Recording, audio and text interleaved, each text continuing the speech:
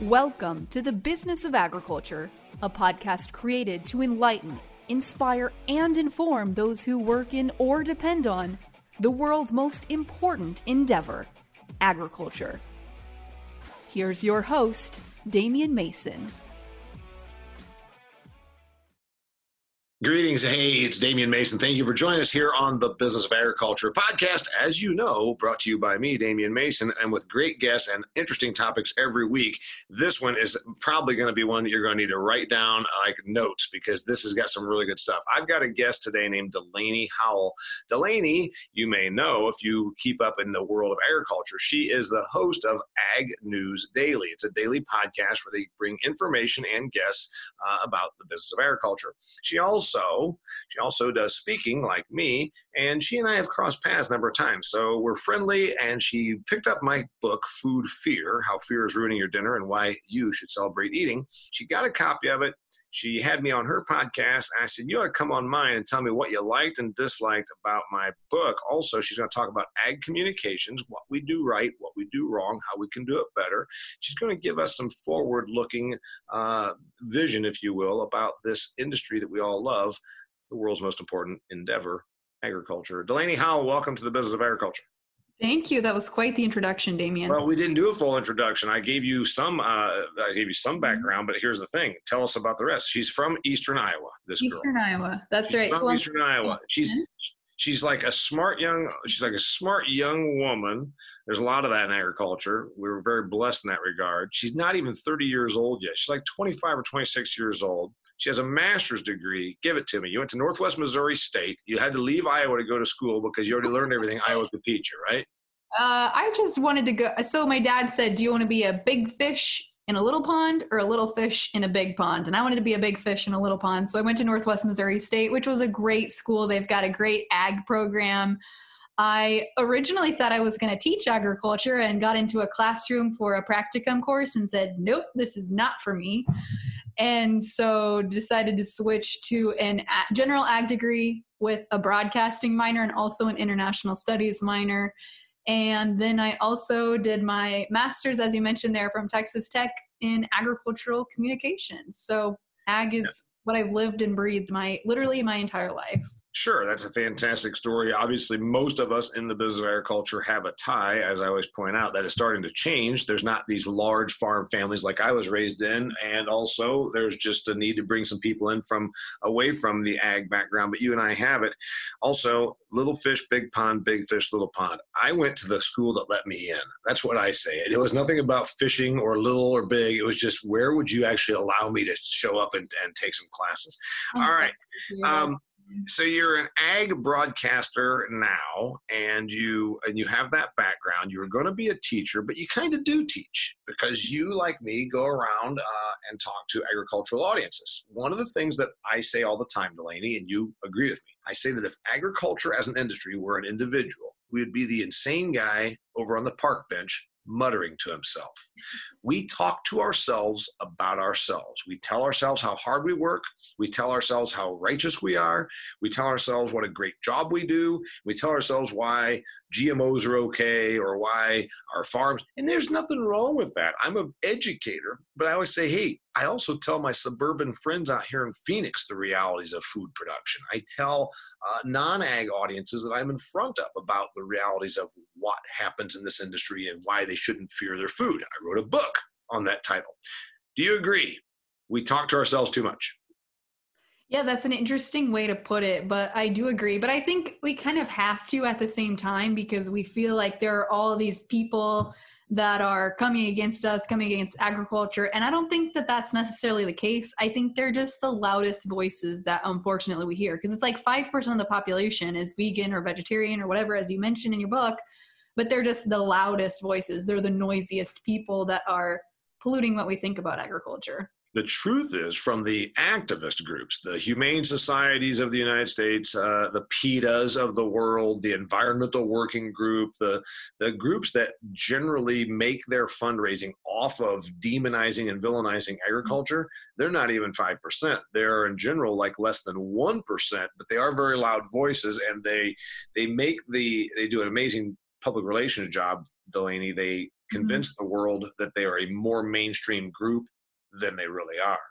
So we talk to ourselves, and I get that. I mean, I don't talk to ag audiences, but I don't always tell them just what they want to hear. I guess that's part of my unique offering is I tell them some outside perspective, and it's not always received well, but here's what we're up against. This is some of the reality. What are we doing wrong when it comes to communicating? You're a professional communicator. You have a master's degree. You're a broadcaster. What are we doing wrong? I mean, I think you hit the nail on the head in your book when you say that consumers don't care about science. So I found this meme, and I like to include it in my speeches because it's really funny, but it basically outlines from about 1950, 1960, in that time period, it was scientists telling us about our food. Then in the late 1980s, 1990s, it was a PhD student. And then in the 2000s, it was the media.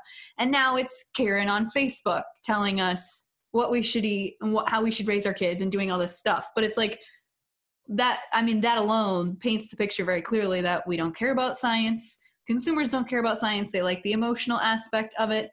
And even just like getting into the millennial generation, which yes, I am a part of.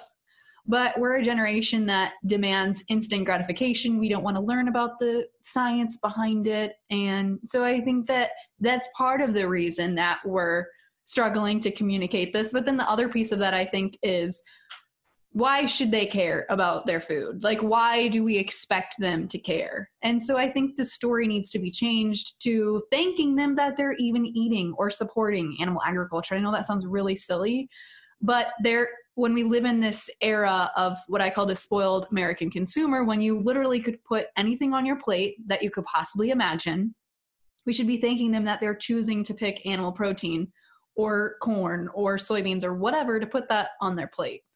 Yeah, this is a theme that my listeners have heard before because, again, this goes a little against the grain. I'm probably angered a few of the folks in our industry when I say, let's get past this bullshit of thank a farmer. Thank a farmer, thank a farmer, thank a farmer. I'm like, well, you know what? I just went and took stuff to the cleaners because I was traveling. You know what? I looked at their hours. The cleaners that I take my shirts to, they are in there, I believe, at 68 hours per week. So should I thank them? Oh, farmers work all day and all night. Bullshit. You know what? If you're a livestock producer, maybe. If you're a grain farmer, come on, let's be honest here. There's a reason why you have off-farm jobs. Should I thank the dry cleaner? What about the person that's working at the little diner that is in there getting $2.29 an hour plus tips and is having to work, a 50-hour week?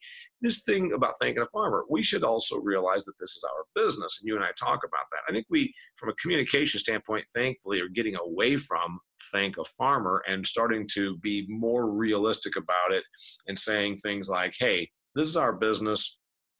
We will produce whatever you want. And that's something I've been advocating for a long time. We can produce whatever you want. Just give us enough notice and don't regulate the heck out of us. That's where I think we can go with this. What about the book Food Fear? I sent you a copy. You liked it, but there's something you didn't like. Tell me what you liked and didn't like about Food Fear.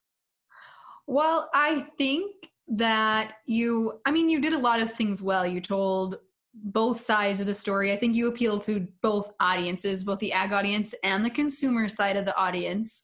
But I didn't see a lot of connection. And this is just a problem I've had with agriculture in general. You didn't make the connection of like, why is it an us versus them mentality? Because I think that agriculture takes that mentality a lot. Like, well, it's the farmers versus the consumers, but hello, we are consumers too. And I think that mentality divides us even further. So I would say that's one critique of the book. But you know what else? You're right about that. And I do actually do a big point about us generally not understanding the activist groups.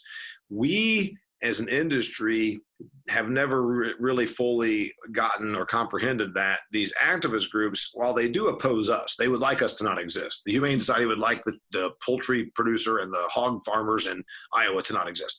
The Environmental Working Group would like us to never have another ounce of herbicide to spray.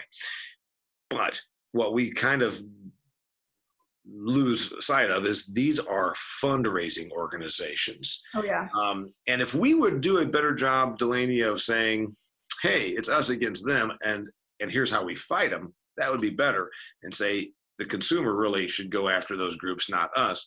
But the thing that we do even worse, frankly, is we have an us against them within the facets of agriculture. Oh, yeah. Organic fights conventional, and then worse yet, the commodity groups fight with each other. The potato people get maligned by the sausage people, whatever. I'm telling you. So is that what we're doing wrong? Yeah, absolutely. I mean, to look at the commodity organizations, it's like the Soybean Association is fighting against the corn growers, or the pork producers are fighting against the Cattlemen's Association. Like, why are we not working together? Because we shouldn't be having an us versus them mentality in agriculture. We're a dwindling population. We're like 1 million people, I think, is like the number of farms. So why are we fighting amongst ourselves when we have 326 million other people that live in the United States that need to have some education? Like, quit fighting with each other. That makes absolutely no sense. Incidentally, it's 2,040,000 farms, according to the Census of Agriculture, and it's 3.4 million farmers. I predict that those numbers are going to continue to both decline, because they have been declining. We hit peak farm in 1935, and we had like 6.8 million farms in the U.S., and we've been declining ever since. About fighting and infighting, who's the worst? Of course, I think it's the beef people. They can't get along with anybody. They're like the dysfunctional old drunk uncle that comes to Thanksgiving and just tries to start some shit. Am I right? I'm going to say the beef people, because if you look at the commodity groups, there's three different, there's RCAF, there's U.S. Cattlemen's, and there's the National Cattlemen's Beef Association. Like, why do we have to have three separate groups representing beef producers? And you were at that conference once when we talked here a couple of weeks ago in San Antonio, and I said, oh my, I said, be careful. You said, what? I said, oh, they do a lot of infighting there. And you said, I feel like that's every group in ag. And I said, I don't know, those cattle people are worse. So you and I both agree, the cattle people are the most dysfunctional, disagreeable, show up at Thanksgiving half drunk and start a fight with the relatives, kind of. That's who our beef or cousins are, right? I mean, in full disclosure, I am a cattle person, and I was raised on a cattle farm, so I don't think I should throw myself under the bus. But I mean, yeah, kind of. Oh, these people that are listening right now, half of them just decided that I was wrong and they want to fight me. And I'm like, oh, see? Yeah, see?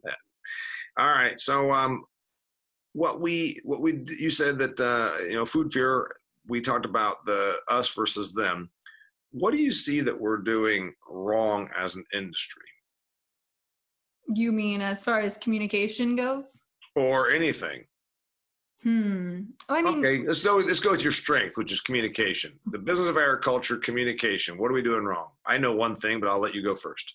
So I don't know that this necessarily applies to agriculture, but it applies to lots of industries. But because of this stupid device that everybody has, a cell phone. Note to listener, I'm seeing her on video. Oh, she yes, just held up her cell phone, and she forgot, as the broadcasting maven that she is, that you can't see over the radio. Go ahead. Okay. So because of this cell phone, our iPhones or Androids or whatever, everyone, like Karen on Facebook, now thinks that they're a reporter, or that their opinion should influence everyone else's. Or, I mean, we have people that are called influencers on Instagram. How stupid is that? But because we have all of these people spewing their opinions or sharing their videos or whatever, I think that the message just gets further and further diluted. And I think we do need to tell our story in agriculture, but I don't know that we're doing it the most effective way, because everybody just takes a picture and thinks that consumers should care, but they don't really give us a reason why they should care. That, my dear, is exactly where I was going to go with it. I've been around this for a long time. I have been called a advocate, which I say, please don't do that. It's not a word. It's like calling me a mystigator or something. I don't know, just a made up word. But anyway, we have been seeing this forever. I've been around this racket for a long time. It became very, very popular. It became in vogue, I'm going to say about 10 or so years ago. 10 to 15 years ago is when this whole tell your story thing got big. And here's the thing. I know lots of folks that are out there telling their story, and they use social media effectively to do so. And I know people that get paid to talk about telling your story, and that's fine. They all forget one critical component of the story. Why would anybody tune in to listen to your story? You just said that. What they're doing in too many cases is telling you how hard they work, and it's fine. It puts a face with it. This is my wife. This is my child. This is my husband. Here is my family. We're out here in Kansas. We grow, sorghum and whatever. That's all fine. Now, why does it matter to me? I'm the consumer in Naperville, Illinois. It's a suburb outside of, it's a metro area of 8.5 million people. Tell me why I care. Because what we forget is that people care about themselves. Right. Never forget, humans care about and are motivated by what serves them. They care about themselves. They are motivated to serve themselves. And so if you want to tell your story in agriculture, that is great. Now make it relevant and pertinent to me, the consumer. And I think that's really what we got to bear in mind. I agree. And so another podcast that we've had on our podcast, the Ag News Daily podcast, has been Vance Crow. And he said something with me that resonated really well. And I think it would resonate with you too, Damien. He's like, all of the consumers care about whatever their hero's journey is, whether it's, I don't know, helping the environment or be healthier or whatever. Like everybody has their own hero's journey, and we're not telling the story so that they can add their own hero's journey or have this feel good feeling at the end of the day, like they're helping someone or do something better. We're not communicating that well in agriculture. And I don't have a suggestion on how you do that better, but I know that's what we need to do. Well, I know how to do it better, and I have a book called Do Business Better. I also have a podcast called Do Business Better, dear listener. This is a time for a commercial break here at this phase in this segment of the Business of Agriculture podcast. Be sure to check out my Do Business Better podcast. It's geared to entrepreneurs, self-employed, people that run their own business, people that desire to run their own endeavor. Here's the thing. What you just said actually is very accurate, and that's why a lot of folks that are in agriculture still think it's about producing commodity. And I say, look at what some of the niches are doing so well. They are doing the hero's journey. They are saying, when you come to Whole Foods and you buy this number 3, because remember in the meat counter at Whole Foods, they do, this is the highest ranked because it's cage-free, antibiotic-free, and by buying this, you're supporting a small antibiotic-free, pasture-raised pork producer. And while we might bristle at that, that's really done, these niches within ag have done a job that we've never been able to do. They made their story pertinent to the customer, or at least their customer, and they made that customer feel like, oh, by buying this pasture-raised pork at Whole Foods that is humanely verified, it says it's humane verified, I now have done something good. And we have more room to sell good and feeling good than we realize. Yeah, and I think you kind of talk about this a little bit too, even with just what's the next label that's going to be coming out. I think you mentioned like single source verification of milk as one of your examples. Another one that I know is actually hitting the pipeline right now for consumers is beef quality assurance certified, meaning that these beef producers have passed some tests, they are doing things humanely, et cetera, et cetera. So I think we're starting to get the idea that this is how we market our product. We have to put this spin on it to make the consumer feel like they're doing good or doing better. But we're just really slow at adopting that idea. Yeah, and people probably listen to you and me, and they think we're harshing on our compatriots out here in ag, and we're from it. We are you. I mean, I went back and bought a farm. I own 280 acres in Indiana, and I'm all in, man. I'm a farm guy. I'm more giving you, sometimes you've got it like a good coach. A good coach will pull you aside from whatever sport you're in, from volleyball to badminton, and say, hey, you did a really good job, Delaney, on how you returned that serve. Here's what you did wrong. During the volley, A, B, and C. That's how I look at it with agriculture. I'm close enough to it, but I'm also far enough removed from it that I can say, hey, you know what? We're killing it in terms of our productivity. We're killing it in terms of our using less resources to make product. Now, here's what we're not doing a very good job of. We're not making our story about them. My buddy Bruce Turkel is a business speaker. He had an ad agency for 30 some years in Miami. So he's not an ag guy by any means, but he has a book called All About Them. If you want your brand to succeed, you make your brand all about the customer. And it makes, as he always says, a good brand makes your customers feel good. A great brand makes your customers feel good about themselves. We in agriculture, if we say, hey, by buying this food, you are doing this wonderful thing for the environment. Now they've felt good about themselves. Mm-hmm. Absolutely. And I want to agree, or I want to reiterate that we're not bashing agriculture, but like, I just feel so passionately about it. I'm not going to use the word advocate, but I just feel very passionate about this industry, and we're a dwindling group of people.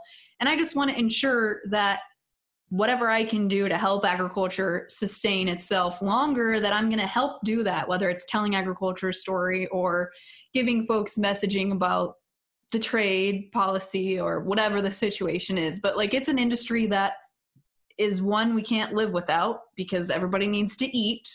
And so I think there's a lot of things we're doing right, but I think we just need to tweak our message so that maybe we can bring new people back to the farm that have never farmed before. That would be fantastic in my idea. They might, and they'll probably need to either do it at a very large scale or they need to do it in a specialization scale, because there's going to be two categories. I think there is opportunity. There'll be the person that, I saw a story, for crying out loud. It was on CBS Sunday Morning about 5 months ago, and it was about somebody growing snails for the high-end restaurants for their escargot. And you can say, that's not agriculture. The person is producing food, and he's doing it in a very small footprint. It didn't need 640 acres to start out. There's that. Okay, so I said that what we do right is we do an amazing job of productivity and using less and less resources. What we do wrong is we don't make our story their story, meaning the customers. What do you see that we're doing right? You said that what we're doing wrong. I already heard some of that. That we're lining up with two sides. We're battling. What are we doing right? You've been all over. You've been to 22 countries. You travel around. What are we doing right? I mean, so at the end of the day, I think that the consumer should be happy, and maybe this somehow needs to be their hero's journey, but like, we have the safest food source in the United States. Like, there's no question about it. I've been to a lot of other countries like Bulgaria. I studied abroad there for a semester, and I never saw a cow the entire time I was in that country. And so it's like, when there is beef on the menu in a country where I've never seen a cow, where are they getting that from? Is it really beef? Are they mislabeling something on the menu? Nice. And so I think that that's one thing we do really well, is we produce a lot of food. We're really good at producing food, and we're really good at producing food safely. So good job, agriculture. But again, how do we communicate that to consumers? Because we pat ourselves on the back a lot too in doing so. Yeah, and one of the things that, in my book, Food Fear, you saw, I talk about the safety issue, as you just said.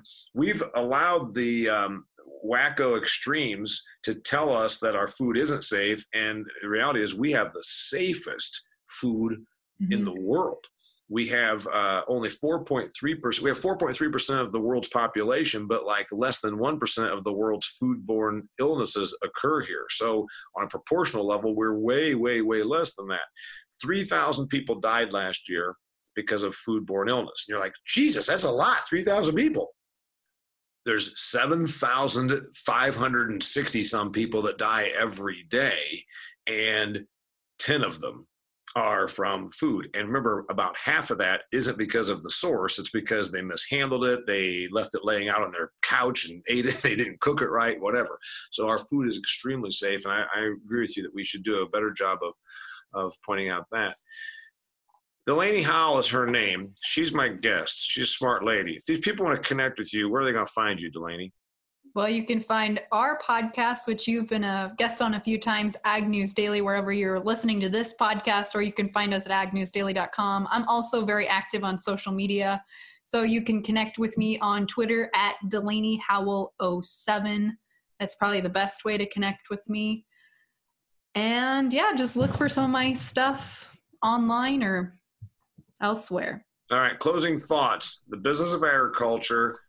You and I have been around it. We see it. We see it from a different angle than sometimes others do because of our, we're on a stage sometimes. You're on a recording or you're doing a report, you're on the media side of it.